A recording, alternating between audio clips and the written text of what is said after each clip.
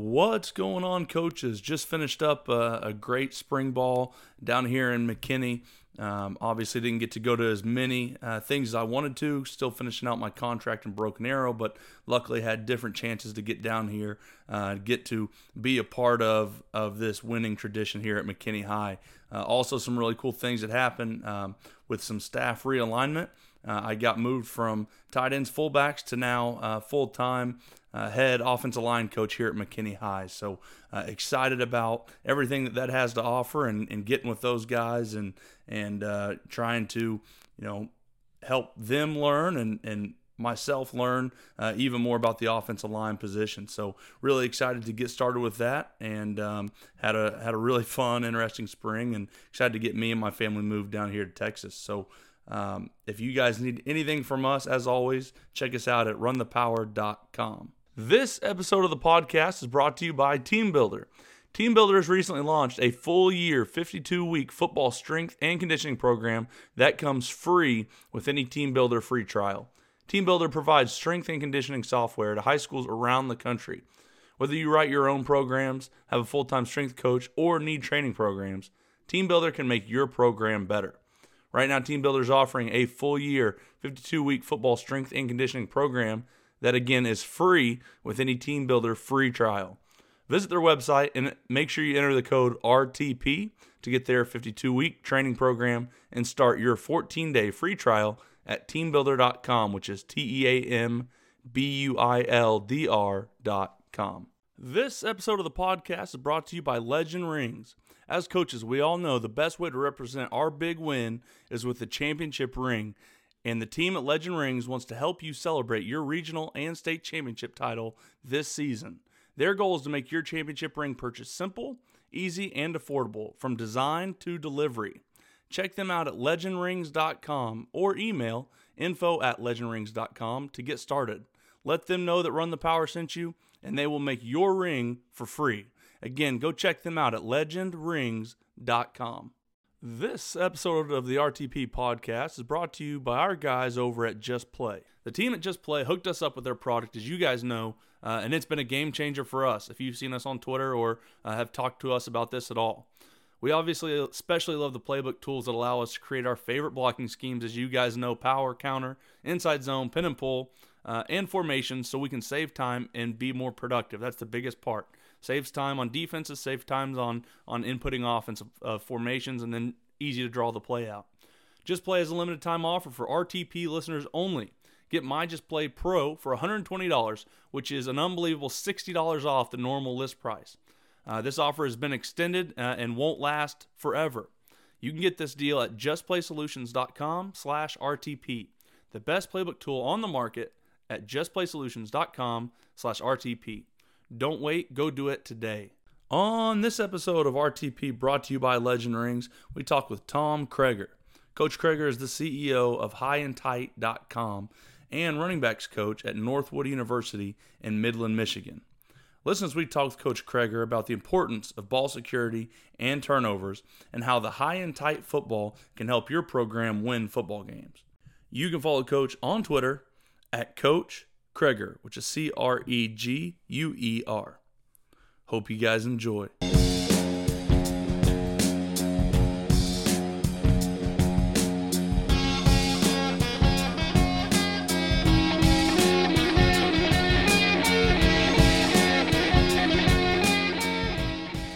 Well, I'm a simple guy. I'm a small town farm boy.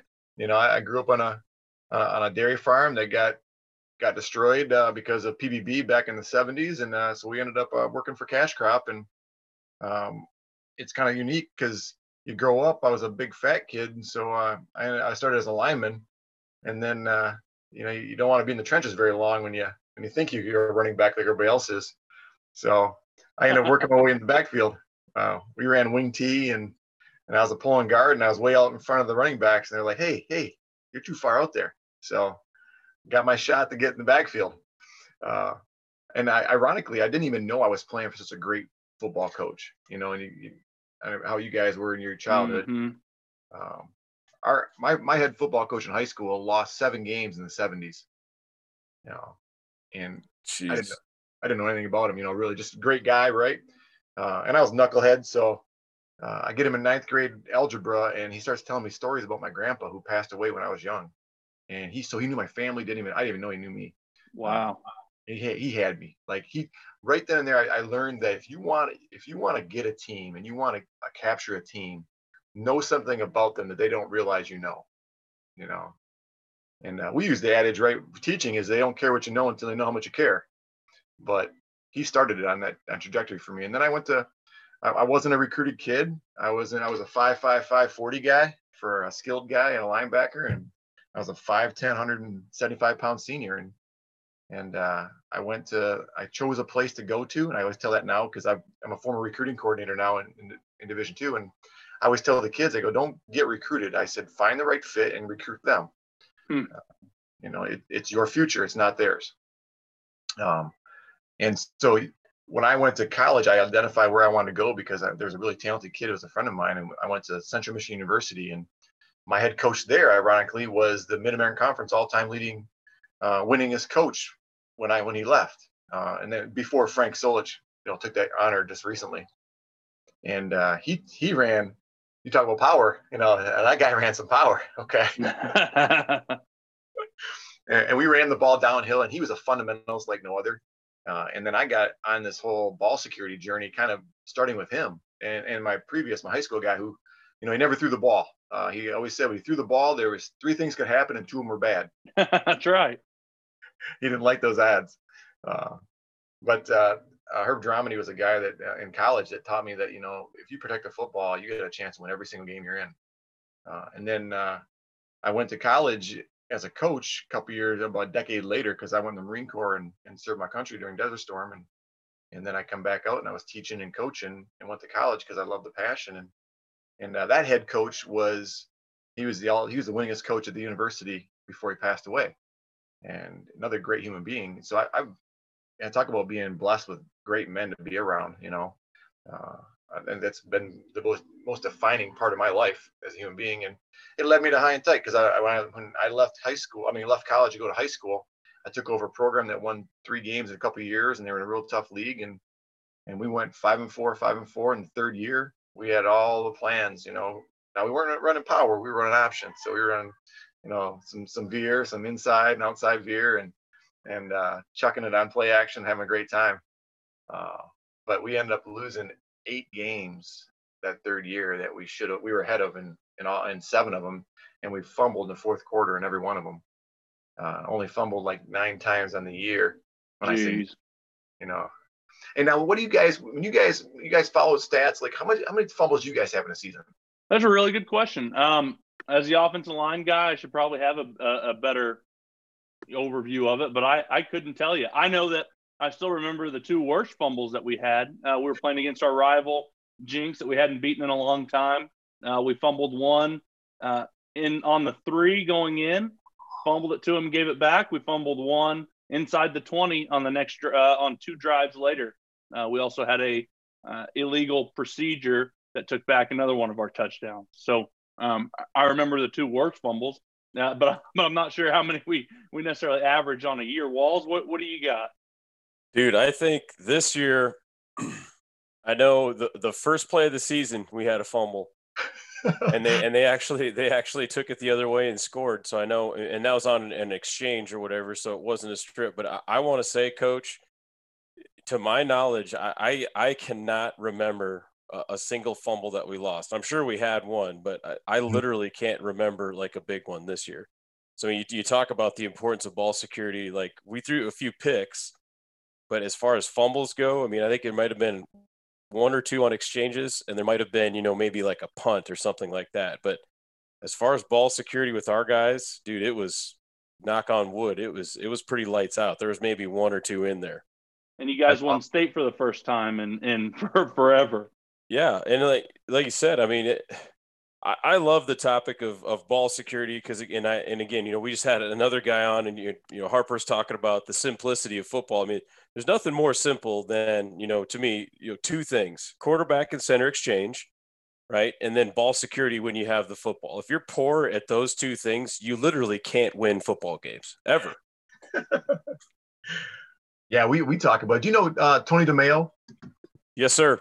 Yeah, so Tony D, that guy, he always talks about the three most meaningful stats, and one of them has to do with if you win the turnover margin, you've got 85% chance of being victorious. And that's a pretty powerful statement coming from a guy who's been coach of the year in 4 different decades. Think about that one for a moment, right? And not too many things change over 40 years. Right. Coach, we went down to Rice.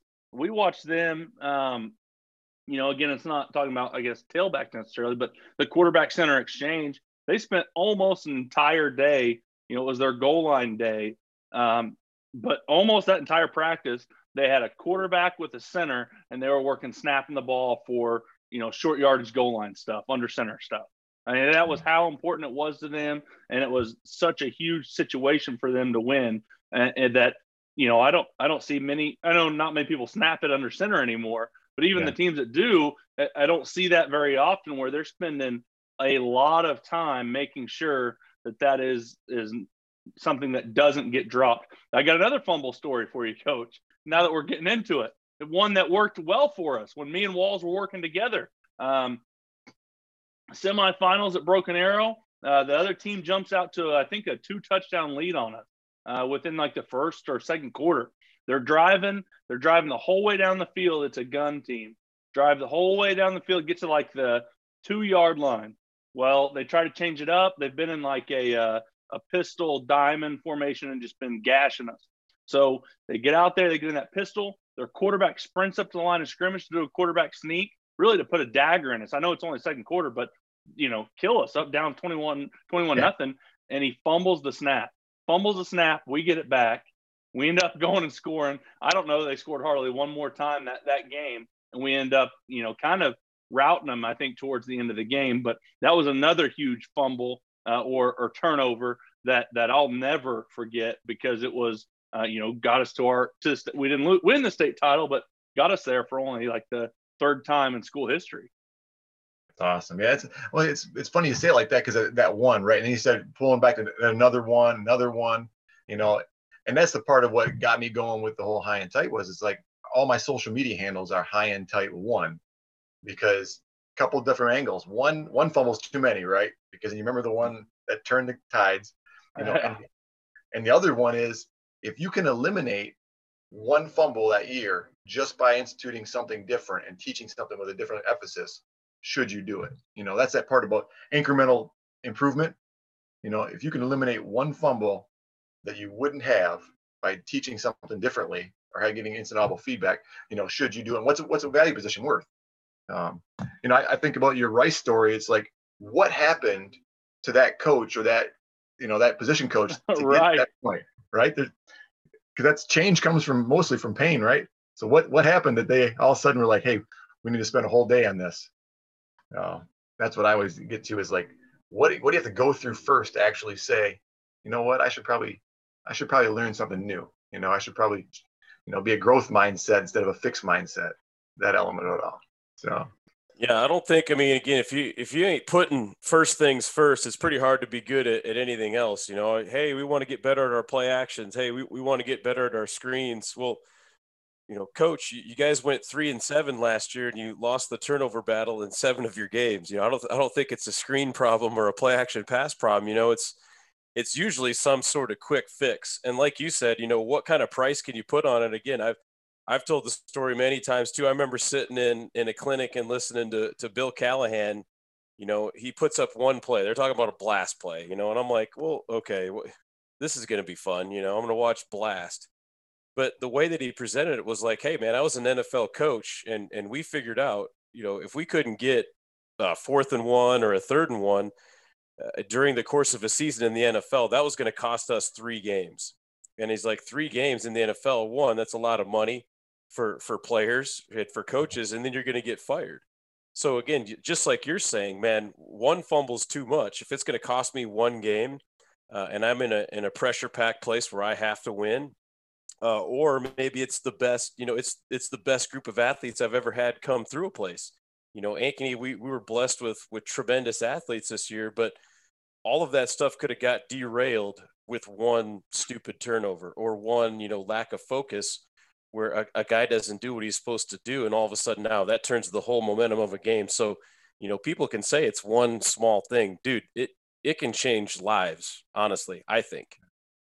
Yeah, I am 100% on board with you. That's I'll give you an instance where I was brought in by an NFL team to work with a guy who, you know, he was an elite talent, like you guys are talking about. Like, he was a Power 5 back. He was a second round pick.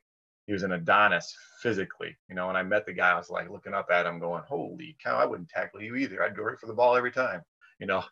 But what he found out was he had habits. Repetition became habit, habit became character, and then his character got exposed when the margin for error was so small. Because he was so much superior than everybody else in high school. You know, even though he was in a great place in Florida, in a great high school, great competition level, he still was better than everybody else. Went to a Power 5, was still better than everybody else in the SEC. And then in the NFL, it was just all of a sudden that margin got smaller. And what we established was he had a habit of every time he would go to first down or a touchdown, he was spinning and reaching, always fighting for more yards.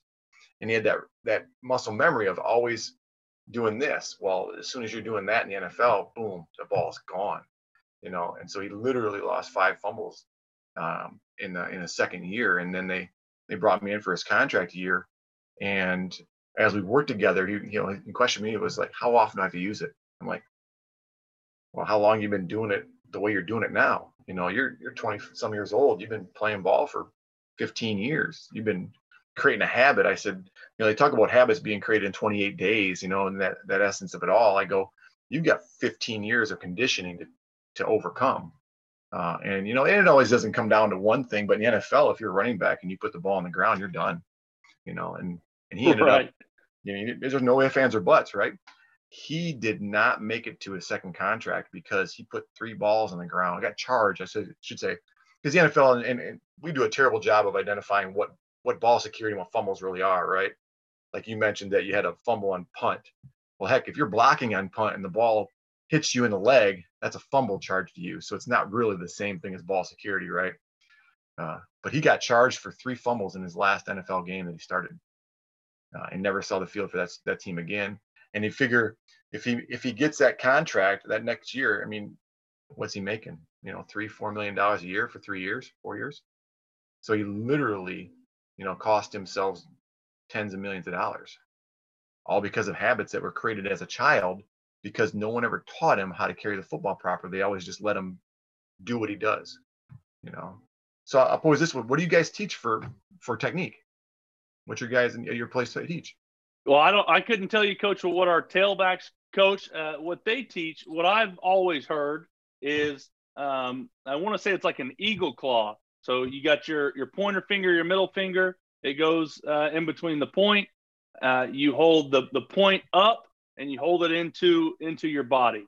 And obviously, me as an offensive lineman, I've only ran the ball one time. It's because I caught a deflected pass, and it went for, I think, -2 yards. But I'm going to go ahead and hold that. The guy I always watched was Mike Allstott, and a lot of times he was going 2 hands around the ball through the line of scrimmage. So I'm probably not the best one to ask, but just as if a lineman said, "Hey, if I pick up a fumble, you know, how do I hold it?" That's what would be my day one thought. I would probably, though, I'm about to go in and be a tight ends coach now, probably be something I had planned on talking to the coordinator. "Hey, what are we talking about ball security? What is your thoughts? What is your direction for ball security?"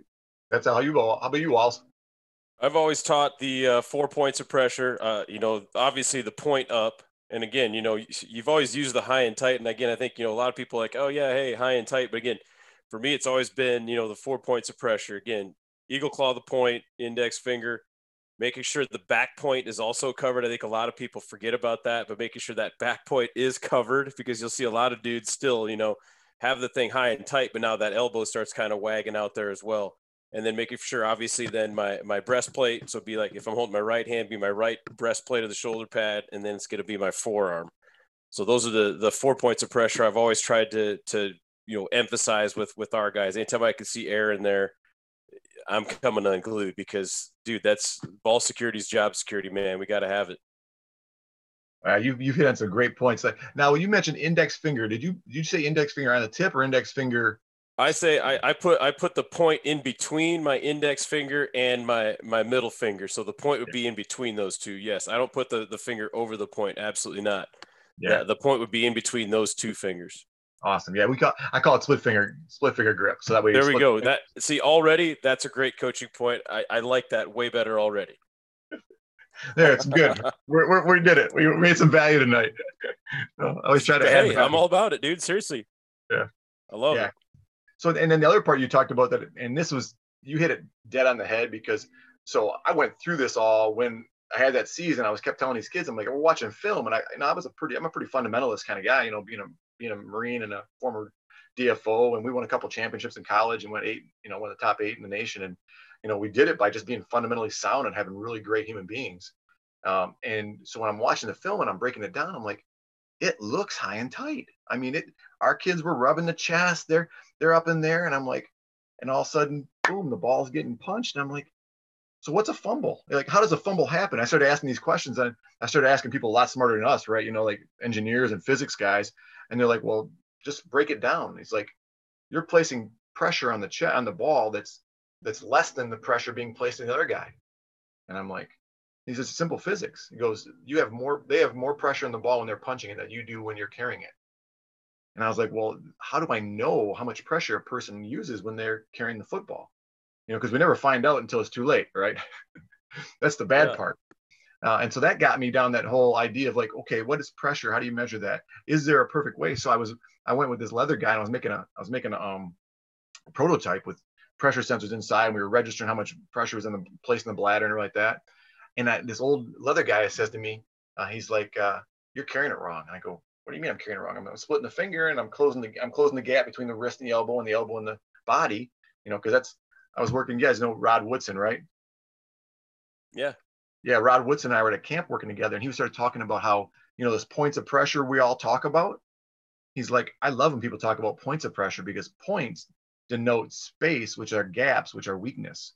Mm-hmm. He goes, when I see their points, because that you claw, you'll make a gap in your wrist, and then you'll make a gap in your wrist, and that's a weakness spot there, and then he said, points in that elbow, like you said, there'll be air and there'll be gap. He said, so I attack gaps. So your points of pressure, I just look for your points, because in between your points is air. And he goes, that's where I attack. And I was like, oh, that's pretty darn good, and he knows a few things about force and fumbles. And so as I listened to that, I was with this old guy, and I was telling him about the split finger and flattening the wrist and getting the elbow tight to close it up. And he looked at me, he goes, you're carrying it wrong. I said, what do you mean I'm carrying it wrong? He goes, it's a leathersmith. He goes, all right, so when you got that split finger, he said, here's the thing. If you just put it right here and you have a cross between your fingers, if you guys can see that cross between the fingers, he said, if you're on a regular football, he says, that's double stitch cowhide. He goes, that's the spine of a football. If you clamp down and squeeze that, he goes, the ball's going to pivot and rotate because it's not giving. Balls don't collapse because that's the spine. He goes, if you want to have a ball, you're actually going to close on it and condense it, squeeze it in. He goes, you got to have an X between your fingers. He goes, now you're at panel to forearm, panel to chest, and now you can actually squeeze the ball in. And I looked at him, and I'm like, I'm 42 years old when I hear this. I'm like, no one's ever taught me that. And this guy never coached a day of football in his life. And he taught me how to carry the ball perfectly. And so I was like, so I'm going back. I'm at college at the time. I go back to the guys, and I'm like, hey, X marks. I go, cross is the key to life because of Jesus. But in football, X marks a spot. I want you to start putting that in there, setting the ball properly, and working on your finish technique. Off arm on the wrist and flatten it. I want you to try start and stop all of our drills like that, so you can create that muscle memory.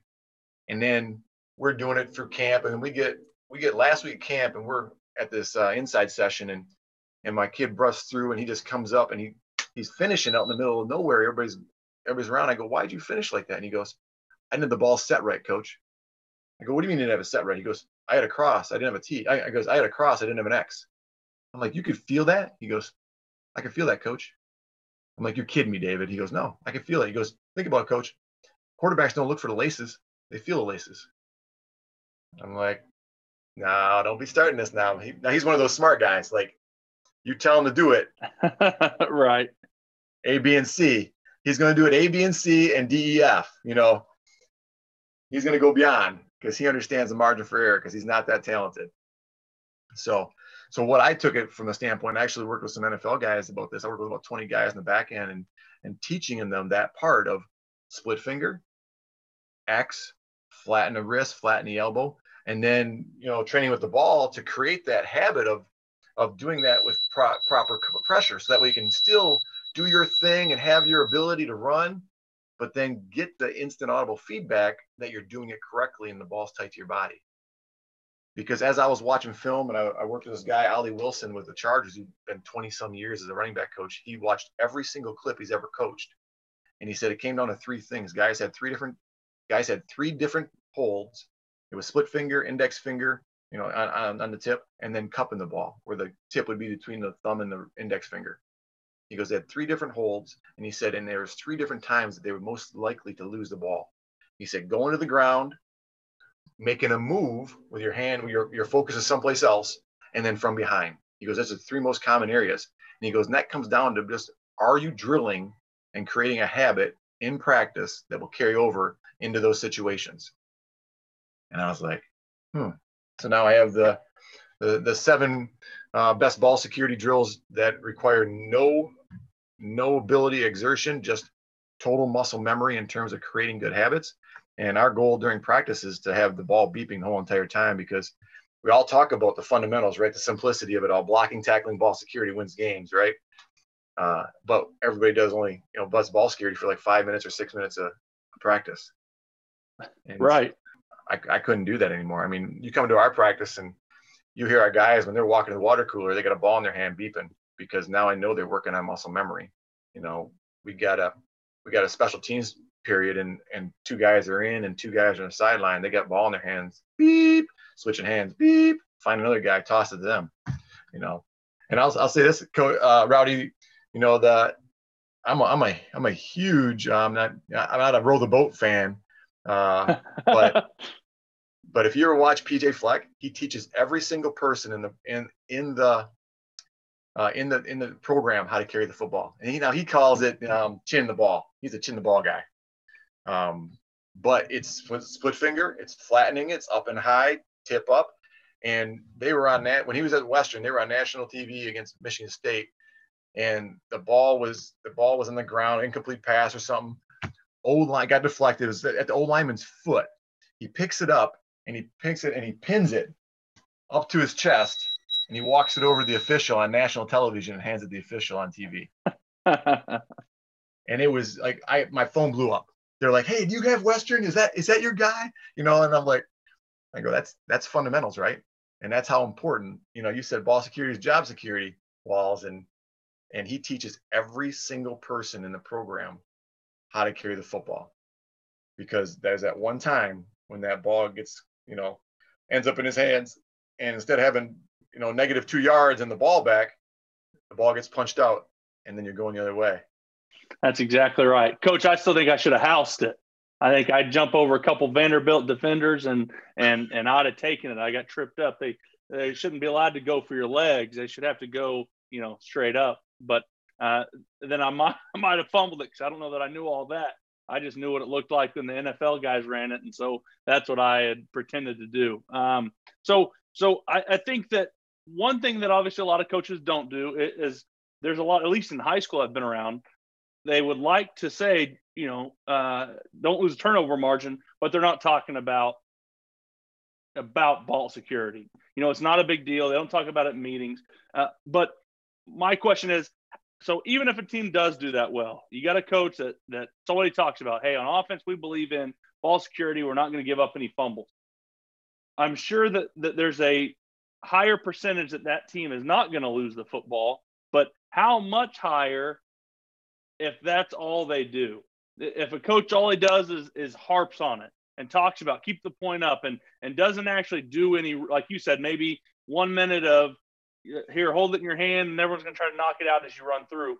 What is the return of someone that just talks about it, which is important, and actually repping it and working it all the time?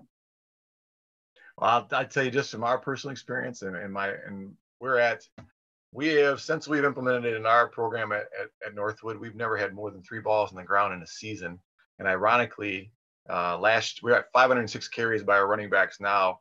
Our wide receivers are our biggest culprits because they want to make plays, they want to do this, but they don't spend the time that we do because there's so much about releases, there's so much about coverage, there's so much about stock blocking, all these different things. They don't place an emphasis on it as much as we do because we know when we're carrying the team. We use an acronym then too for, not just talking about it, but also grading it. We use TEAM, which is technique, exposure, and awareness of movement. And we just do a point system on everything. What would you grade out for? So you can actually have a ball security grade, which I think that's an easy implementation. And so when you see these teams that I've seen them where they're like, the first thing you ask them is how many fumbles you have this year. And the guy looks and he goes, he can't recall it unless it was a painful one. And then the next guy is, we don't even know as an industry what the average is, right? The NFL average and college average for fumbles is about 2%. So you figure on if you carry the ball 200 times in a year, you're going to have 4 fumbles. How many games is that going to be? If you have 4 fumbles, chances are one of those at 4 are going to impact the game, right? Right. And then if you look in the collegiate element, I mean, the average fumbles are actually almost 1 a game. And then turnovers is over 1 a game. There's a stat out there that if you have less than 1 turnover a game, you're at like 88% chance of making the college football playoff or the bowl playoffs, which, the purse for the bowl games was $247 million 2 years ago. So that's a pretty impactful study. High school, I don't think we don't even talk about it, do we? Not that I'm aware of. No. So then it gets back to that. You can tell the guys, and Walls, he was kidding me. Talking about only 1 ball on the ground, or you're a pretty darn good coach that year, right? Right. And I tell them, I always say to guys like that, it's like, and I was in the same situation. It's like I was getting into the best kids I ever had in the first 3 years, so I thought I was going to have that competitive advantage. The reality lies is all of us are rotating those kids over, every 2 years at worst, right? And maybe you get a kid 3 years at best. But so it's like now you start seeing it that if you don't have the higher caliber of kid or the higher caliber of athlete that can get away with it, then okay, what you're relying on is your habits as a coach, and what are you doing to establish within the program? Like, here's our standards. Now here's how we measure our standards, right? We talk about in education that we've got formative assessments, and then summative assessments. Well, our summative assessment is a Friday night. Well, what's our formative assessment in practice? How are we measuring the fact that we're working on ball security, or that we're improving on blocking, or we're improving on tackling? If we don't have those systems in place, then we're just kind of, relying on the talent pool that year. And none of us are going to be the best talent pool every year, unless you've got a feeder system. No, we don't. Unless you're maybe at Alabama, Coach. No, it wouldn't be every year, but they do a pretty good job. So Coach, what is encompassing? What is high and tight? Obviously, you've talked about you've got some drills, you've got some different things. You got this football that beeps. You've kind of talked about just very, very briefly. What is high and tight? Is it a whole system? Is it just the ball? Is it what is all of it kind of encompass? Yeah, I tell everybody it's the first instant audible feedback system that will teach you whether you're doing something well or you're doing something poorly. It's the first coach that never goes out, never stops. He's on every day, every second, and it's really the Pavlov's element of positive reinforcement. So if you're doing it correctly, you get a beep, and so as a result, the kid knows, hey, I got it. So he takes his awareness to the ball. And so all of us try to give instant feedback to our coaches and to our kids, all practice, all we do, right? You're talking about your foots, your steps, your hand placement, all that.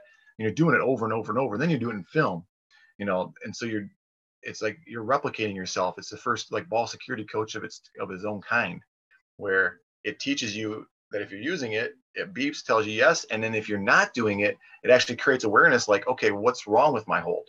Because the ball will measure how you place pressure on it, not just whether or not you're squeezing it. Because remember, I taught you about the idea that if you go X between your fingers, and if you have a cross between your fingers, you're not going to get you're not going to get feedback. And so that's been just as important with our guys as anything else, because if they're not getting feedback, they know they're doing something wrong because they have a condition now. So now we talk about creating the habit of finish, where that's off arm, where you see Mike Allstott, which is ironic. He's coaching down in Florida, and him and I talk ball security every time we see each other at the convention, because he teaches his guys finish, finish, finish all the time. He doesn't even worry about the technique of a hand. He worries about how you're going to do it in contact, because everybody's going to get hit, right? And so he's pretty darn successful with teaching that. Yes. I'm jealous of you, Coach. I hate to jump in on the middle. I'm jealous of you. That was my childhood idol. Oh yeah, you're a Purdue guy or just an All-Star guy? Just an All-Star guy. As a big kid, and everyone's got to pick the players that they get to be in the backyard or the front yard of football. I was always Mike Allstott. That's awesome. But you didn't get to glorify. Where'd you go to college then? University of Houston. I was just an offensive lineman at University of Houston. But growing up, didn't know anything about anything. I just knew that they handed it to Mike Allstott for the Buccaneers, and he ran over people. So I loved it. Oh, are you not old enough to remember Christian Okoye too? Nope. No, I know that. I know some of the big, powerful runners, but when I was a little kid, that's who I was watching was Allstott. I had to be quick on the jump when you're calling out who you are in backyard football. I'm Allstott. I'm 40. Yeah, so that was my guy. I'm jealous of you. Oh, no reason for that. I'll tell you, I'm jealous of being a big guy playing at Houston. Were you guys the run and shoot then, or what time frame were you in?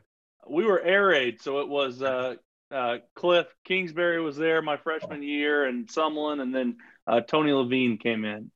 How about you, Walls? Who's your big guy that you did in the backyard? I was never Allstott. I always wanted to be the defensive guy, so I was always, like Ray Lewis, Ed Reed were my kind of guys. Sean Taylor. So those have been the ones, like the guys that were actually, causing the fumbles.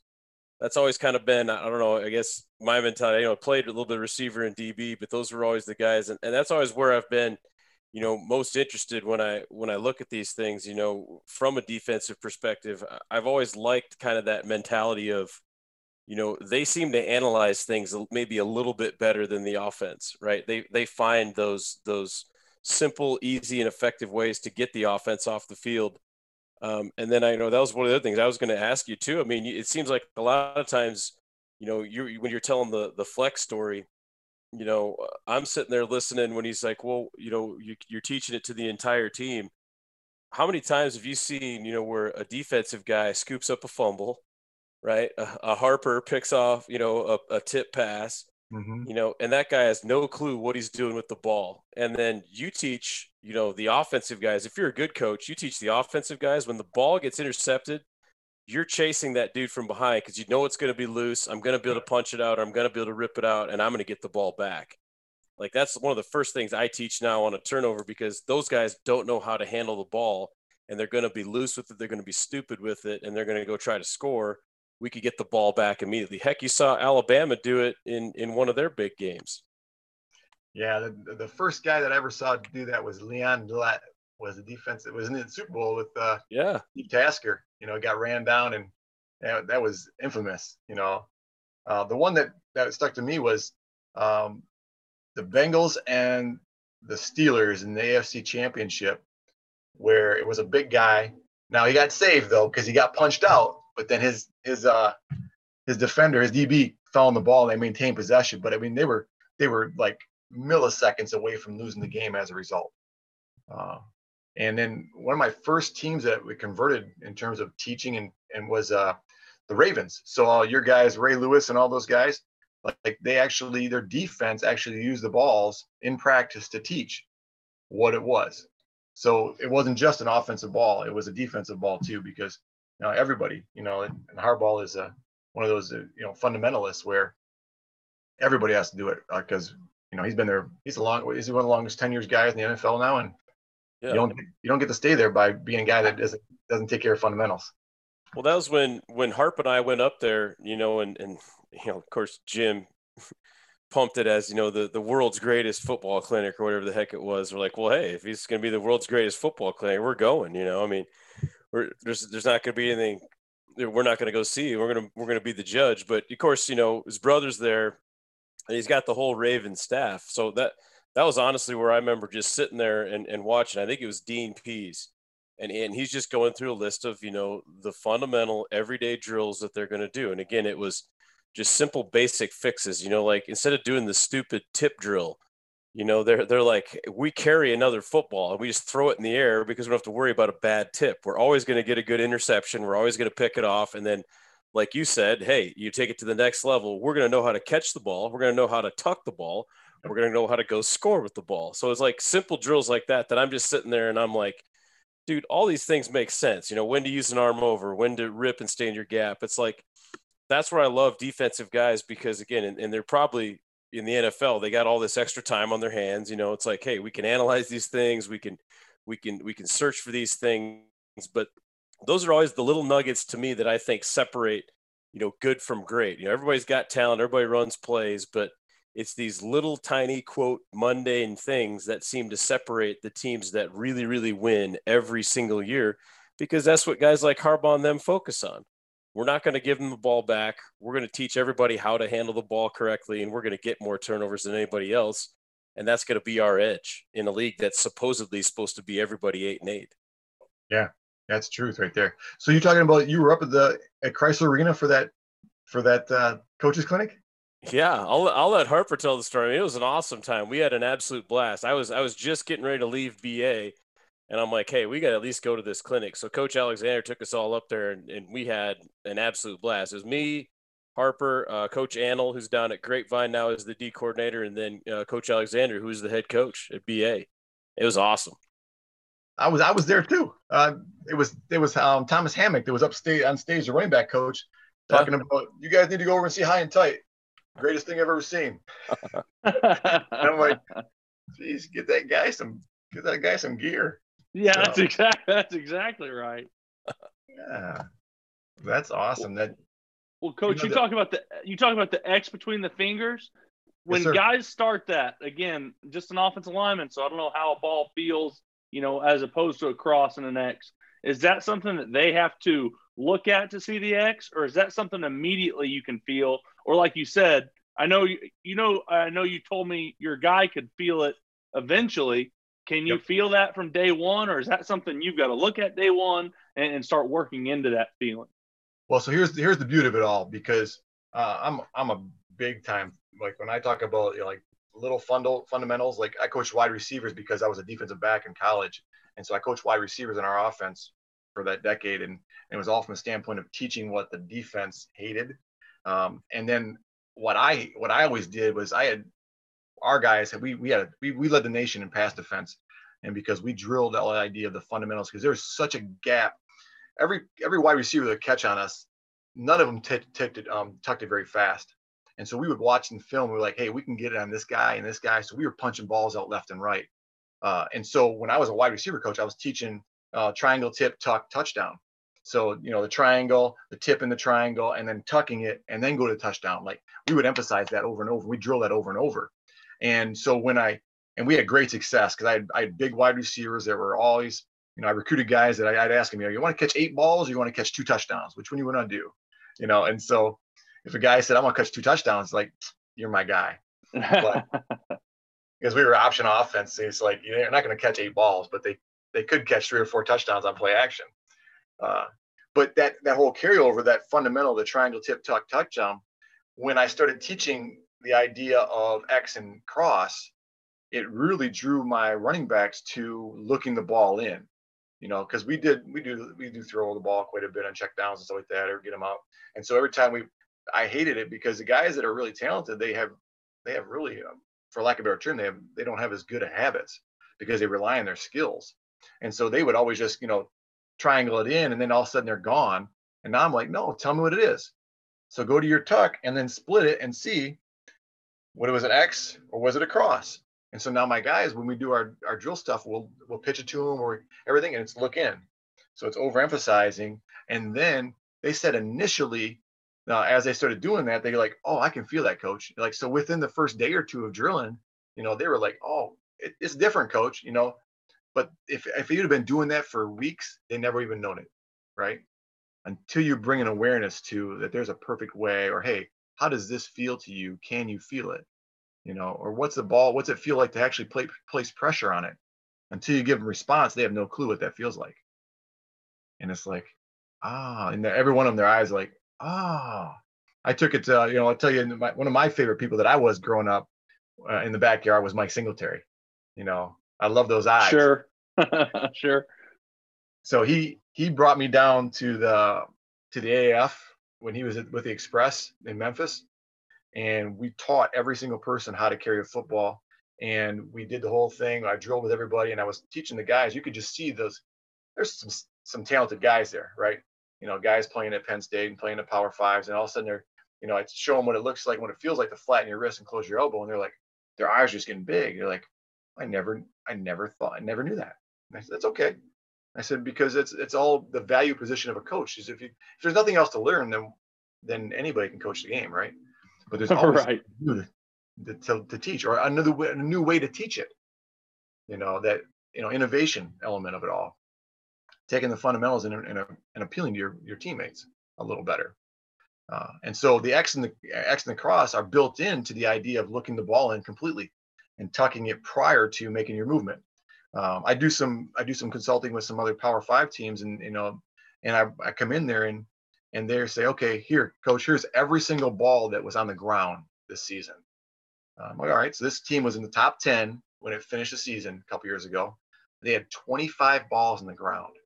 Now that doesn't mean they fumbled them. It could be running a stick route and doesn't tuck it away, and the kid pops it out. Ball's on the ground. Like, he broke all of them down, and we started breaking it down. And what we identified was every kid had a habit. Like, they had a big tight end, they would split out. This kid never looked the ball in ever. He always caught and was looking for the guy first. And he had like 6 breakups that season where a DB got into him and broke the ball up. He didn't clean it, and catch it cleanly, that element of all. And so as we were analyzing like that margin, because he's like, okay, we only had 6 fumbles on the year. He said, but we had 25 balls on the ground total. That really, as he stuck, he goes, we were in the top 10. If in order for us to get in the playoffs, if we'd have taken away half of those, who knows? So he was always looking for more. And that's the part I think that differentiates, guys from, the good to great, as you're talking about, Walls. Do you guys a big Brian Kelly fan at all? Who's that? Is he at Notre Dame? Yeah. I don't know much about Brian Kelly. So he's a D2 guy. He started in the D2 in our conference, and so my head coach took a knee on him to put him at 0-4, and he totally changed what he was doing. Got back to fundamentals, sent his guys home. They didn't come back till Tuesday. The word on the street back then was if he would have lost one more game, he'd been fired. So he was this close to being out of coaching, or done with the head coach, his first head coaching gig.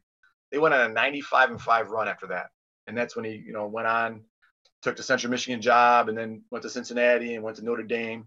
And one of his fundamental stories he talked about is in every practice he would do pat and go with his quarterback and wide receivers. And I mean, like, seriously, in non-padded practice, he said 40 minutes, pat and go. And I'm like, Coach, that's a lot of time. He goes, every time that I throw a deep ball and it's not caught, that can determine the outcome of that game. And I'm looking at him going, there's something to it, And he talked about like just getting that idea of teaching a person how to read pace and how to read the angles. He goes, I have to remove all the error in that. And I'm like, wow. And now they're a high and tight user, because that idea, if he can eliminate one fumble and from costing him a team or costing their kid a run or a touchdown, he goes, I'm gonna do whatever it takes, And they do everything. They do the catapults. They do everything. They manage everything they can, because their margin for error is so small, because they're quote unquote an academic institution trying to compete on the major levels. So, but when he first told me, yeah, go ahead. No, I was just gonna say, when he first told me about that pat and go stuff, I thought he was crazy. I bet. you've talked about, there's certain players that have their certain bad habits. The one thing that I've always noticed, and I don't even know that I can for sure tell you what it is, but every time I see it on the football field, I start getting really, really, really antsy. And I believe it's kind of the receiver catches the ball. He's kind of out by himself, other than one defender. The one defender falls, and so now the receiver's really slow. And then the receiver, it looks like he's taken off to the end zone. He's got nothing around him. He starts taking off, but because he has to start accelerating, there's other defenders that are already behind him accelerating through. He gets about 3 steps in.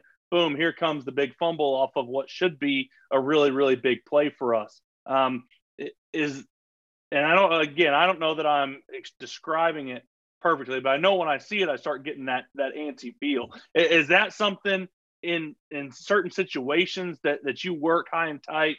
Hey, there's different situations for different players or different, positions that are, red areas. Like, this is the time that this normally happens. So we've got to overrep these situations. I think we all do a great job of tailoring situations, right? Like, what's your goal line? What's your short yardage element, right? For team elements. And what you said already is dead on, Harper, the idea that, okay, when a kid has an elite skill set, every kid has an elite skill set. Otherwise, he wouldn't be playing in high school. He wouldn't be playing in college. It's just some elite skill sets are easier to see. He might be a tall guy. He might be a fast guy. He might be a bruiser. But everybody, as you go up, has an elite skill set that separates themselves. And then I don't like to say bad habits. I just say habits, right? Because he also has good habits, and we want to focus on that element. And so when we talk about that guy, first of all, like I said, wide receivers are the worst. I love wide receivers because I love those guys. They're selfless. They have to block. They have to catch. They do all this for us to be successful. But at the same time, they do have those habits because whatever it's 7-on-7 or whatever it is that causes it. We were actually the recipients of what we call an opportunity. So we teach tip, tone, tuck. So get to the tip, get to the tone, and tuck it. So that way, boom, you create that habit, tip, tone, tuck, tip, tone, tuck. And then when we're on the defense, we talk about that opportunity window that you're talking about when you're trailing. And we actually, in one of our gauntlet stations for our defense, we have that where they scoop it and the other guy comes up and punches it. And we have, in my last 5 years, we've had 2 games that we literally won because of that situation where we ran the kid down and punched it out. And the one, they were going, kind of like you were talking about earlier with that 21-0 element, that point swing. They were going in to score. They're up 10. They were going to score.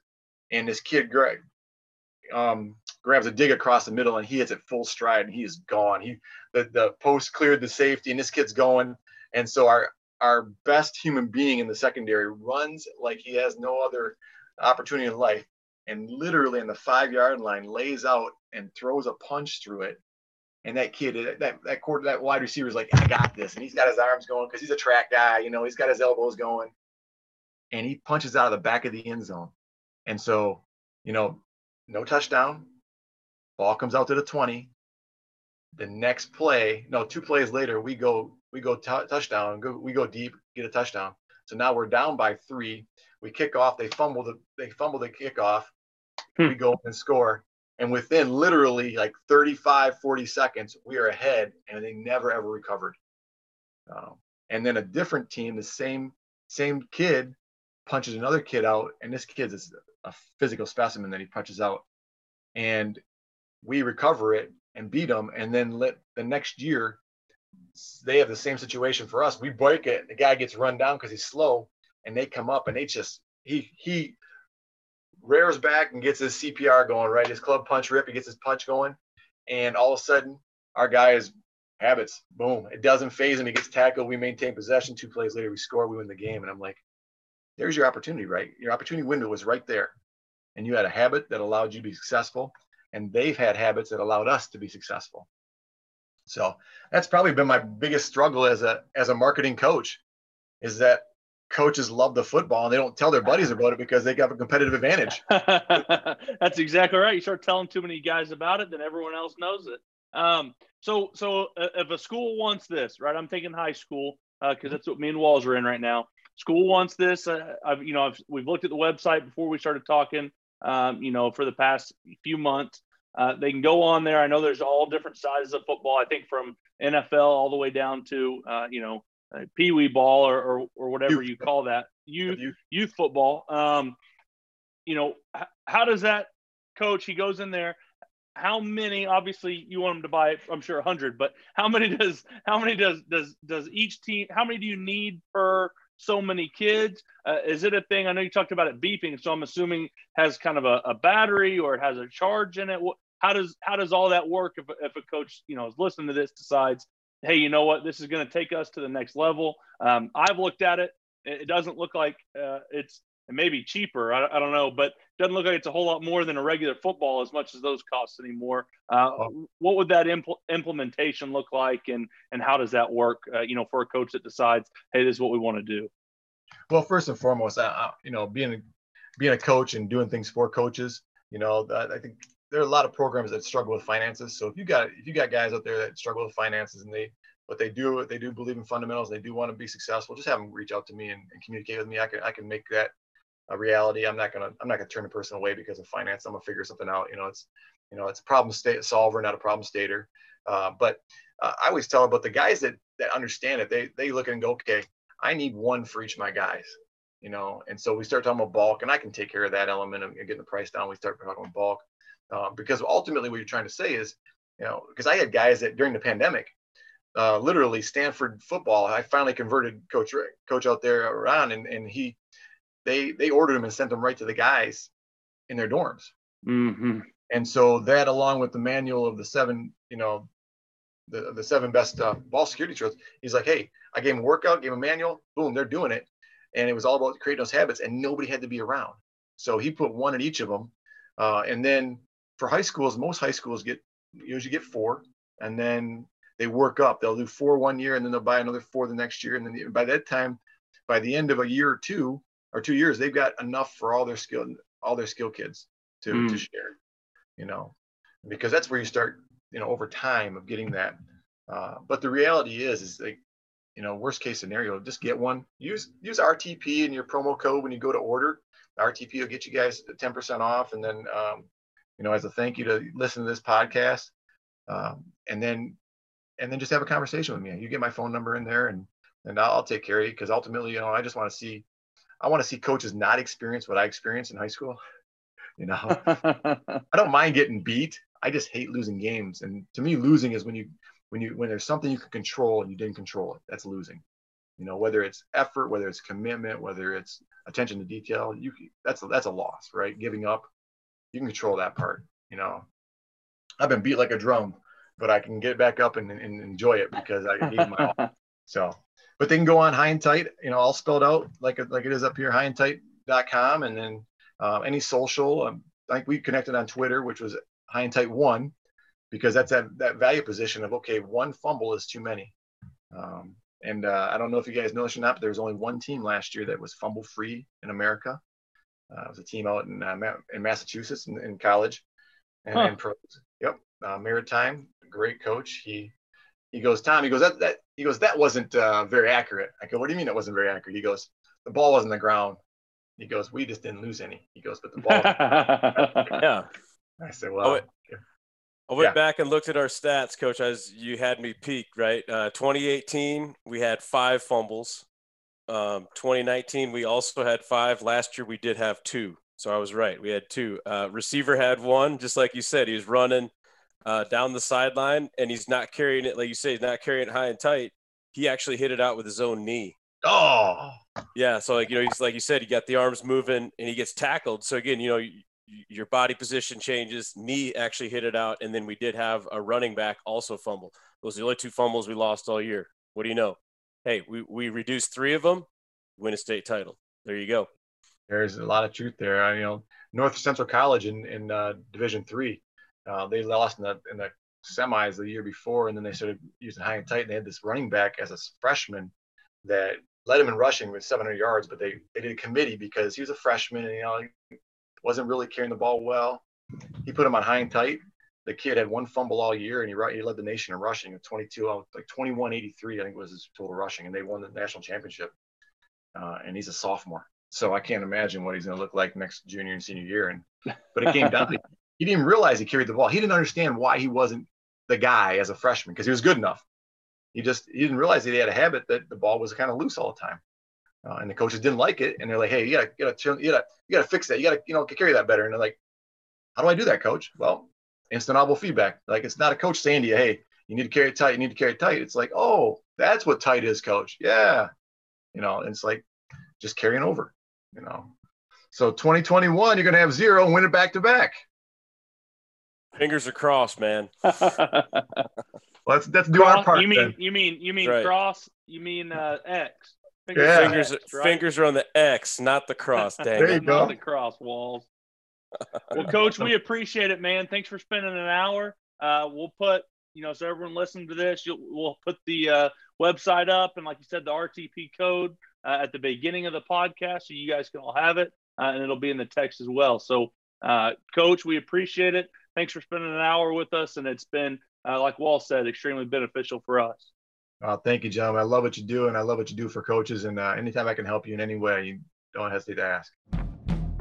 And that's going to do it for this episode of RTP. We want to again thank all of our sponsors. You guys make sure and go check them out. Help grow our community by telling other coaches about Run the Power. And if you enjoy running the Power, go get your shirt, long sleeve, or hoodie at runthepower.com. Also, if you have any topics or any questions you would like for us to discuss in the next podcast, simply rate our podcast and then leave a comment in the writer review section of the podcast app.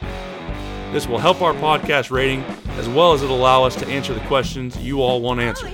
Make sure and go check out our blog at runthepower.com. Follow me on Twitter at Harper_Coach and Coach Walls at Coach Brady Walls. Run the Power now also has its own Twitter and Instagram, and you can find that at Run the Power. Hope you guys enjoyed this one. Talk to you soon.